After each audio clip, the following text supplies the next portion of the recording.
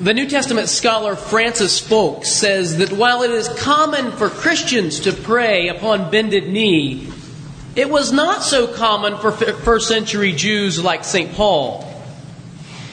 It seems that at the time of Jesus and the apostles, the first century Jews would typically pray standing up, arms outstretched.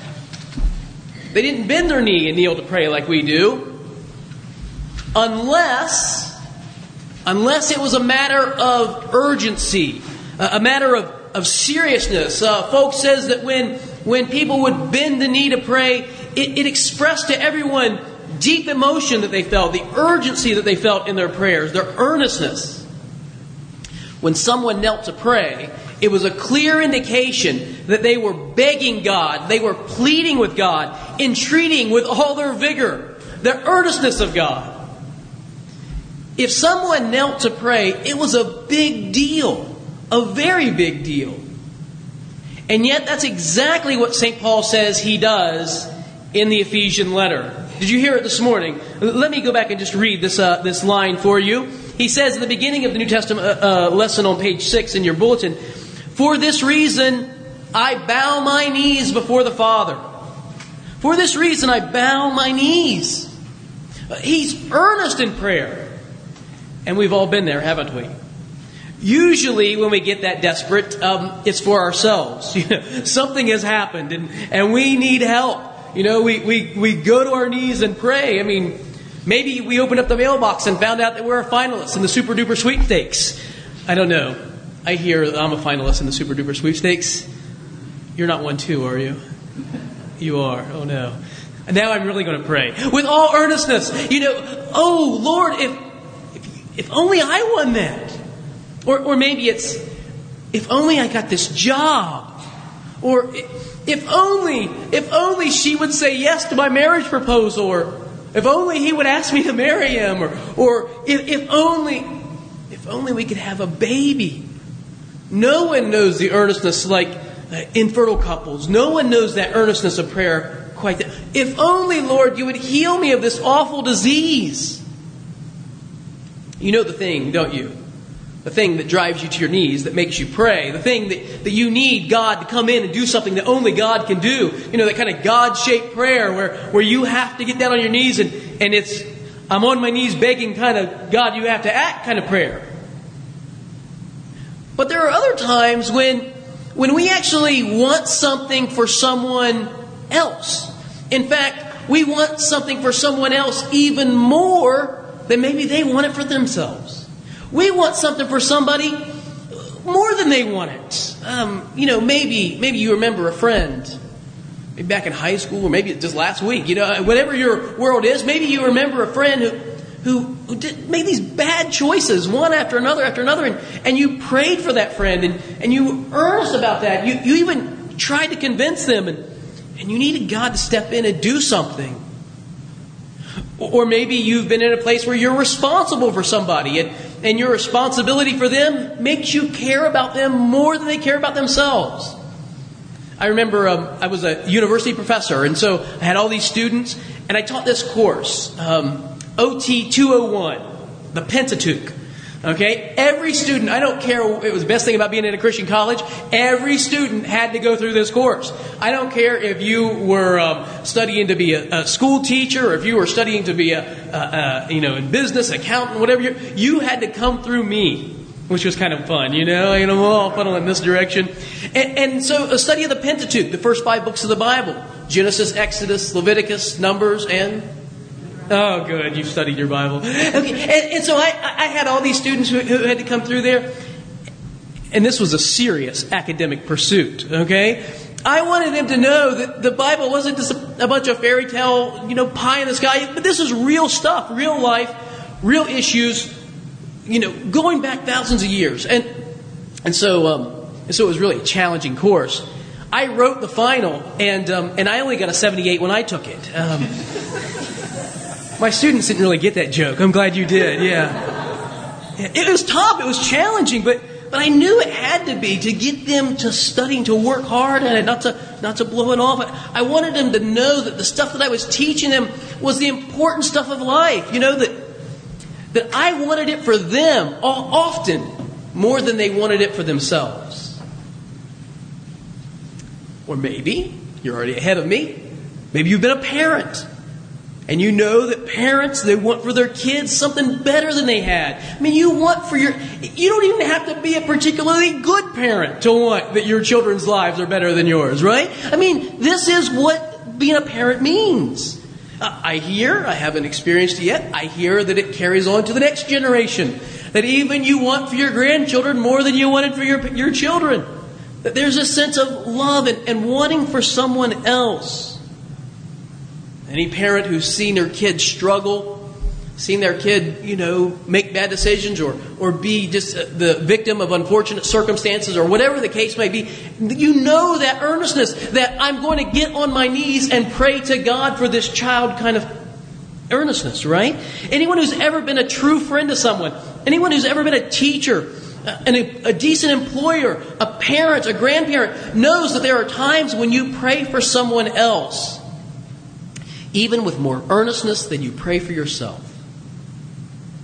And that's the case in the Ephesian letter. This is what St. Paul is saying. He is writing to these Ephesian Christians and saying that he is praying for them with an earnestness even greater than that which he would pray for himself. He's praying on their behalf. There are ancient copies of this letter that are exactly the same. Back in, perhaps you know this, back in the ancient world, there were no copiers, People sat down and with their hand, they left-handed like me, they wrote them out, they copied word for word. There are several copies of the Ephesian letter, ancient copies. And most of them say to the church at Ephesus. But there are some that say Paul, an apostle to the church at Laodicea. It's interesting. The rest of the entire letter is exactly the same, but there's this one little difference. To the church at Ephesus or the church of Laodicea.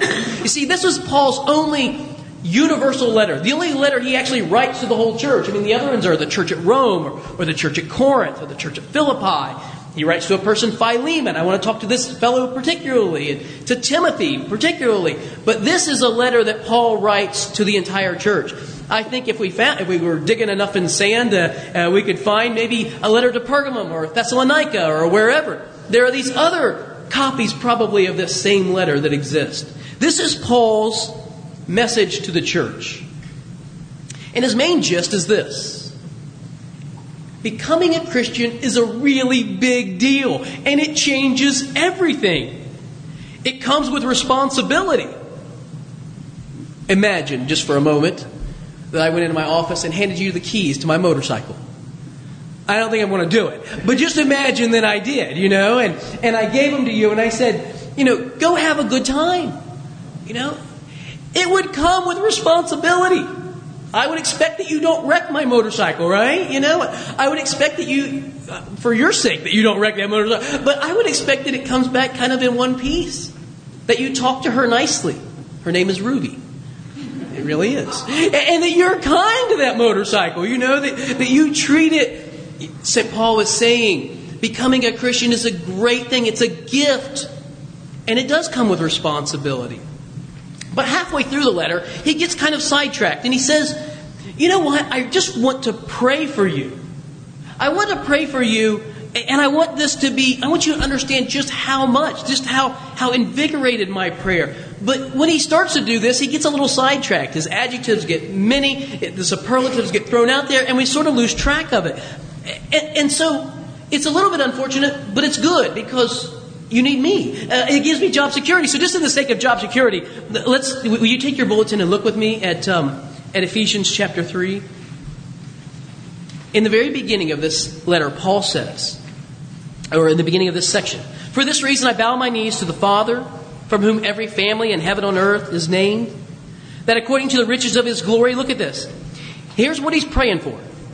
That he may grant you to be strengthened with power through his Spirit in your inner being. What are you praying for? I'm praying that the church individually would be strengthened inwardly. That all of you, Ephesian Christians, Laodicean Christians, Thessalonican Christians, Hudson Christians, would be strengthened inwardly. Now, you know what it means to be outwardly strong, right? People with big muscles who can lift heavy things. If there's something big and heavy, you find the strong person and ask that strong, will you come move this heavy thing? Often I am called upon for just such, not really. I thought that was really good. Okay. Often you look for the person who's strong. That can. What does it mean, though, to be inwardly strong? What does it mean to be? Paul says to be strengthened in faith. That you would be rooted and grounded in love. To be strengthened in faith. Strengthened in the conviction that God is, that God exists, that God is one who hears and answers prayer. Now let me say this. Faith is not certainty. Faith is not certainty. Not in the intellectual, epistemological sense of certainty. It's not certainty like you're certain that you're here right now, and you're certain that I'm what? Although this could all be a dream. A good dream, perhaps. But, the sort of certainty that you have about the ground underneath your feet when you're walking. It's not that kind of certainty.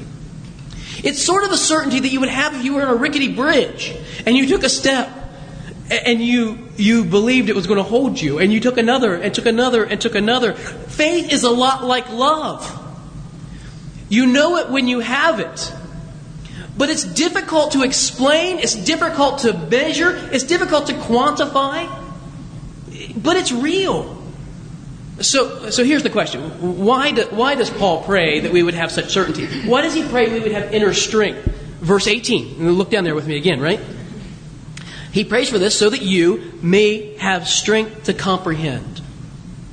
He wants us to be able to comprehend. Notice this, with all the saints, what is the breadth and length and height and depth? Measurements. And to know the love of Christ. Look at this. To know the love of Christ that surpasses knowledge. How can you know that which is unknowable? I want you to be able to grasp that which is ungraspable. Is that a word? Ungraspable? To comprehend that which is incomprehensible. I want you to experience inwardly the love of God so that, verse 19, you may be filled with all the fullness of God. Paul's most desperate prayer for the church. St. Paul's most desperate prayer for the church. This missionary of the church, this first apostle who goes to the Gentiles, his first and most desperate prayer is that we would not just be regular old Joes and Jims and Sallys and Barbers and whoever, but that we would be filled with the fullness of God. That we would be individuals who embody the life of God in the world. So we would be like that 4-year-old who's carrying a bowl of soup or carrying a cup of water. You never give a cup of water to a 4-year-old unless they're in the kitchen, right? Because what do? They have one speed. It's like, supersonic speed. And you give them a glass of water and they run, and it sloshes That's what Paul wants for us. He wants, not that we slosh water everywhere, but that we would be so filled with the fullness of God that when we go into the world, when we go into our places of responsibility, it would just spill out here and there and everywhere on people all around us. There's a story that's told about this 19th century violinist, Niccolo Paganini. And Paganini was famous in his day, a fantastic violinist in Italy. And one day he's given this great concert, said to be his greatest concert ever. And the auditorium is packed. He's a full orchestra, and he's up there playing. His tone is perfect. He's right on, pitch perfect. It was the greatest night ever.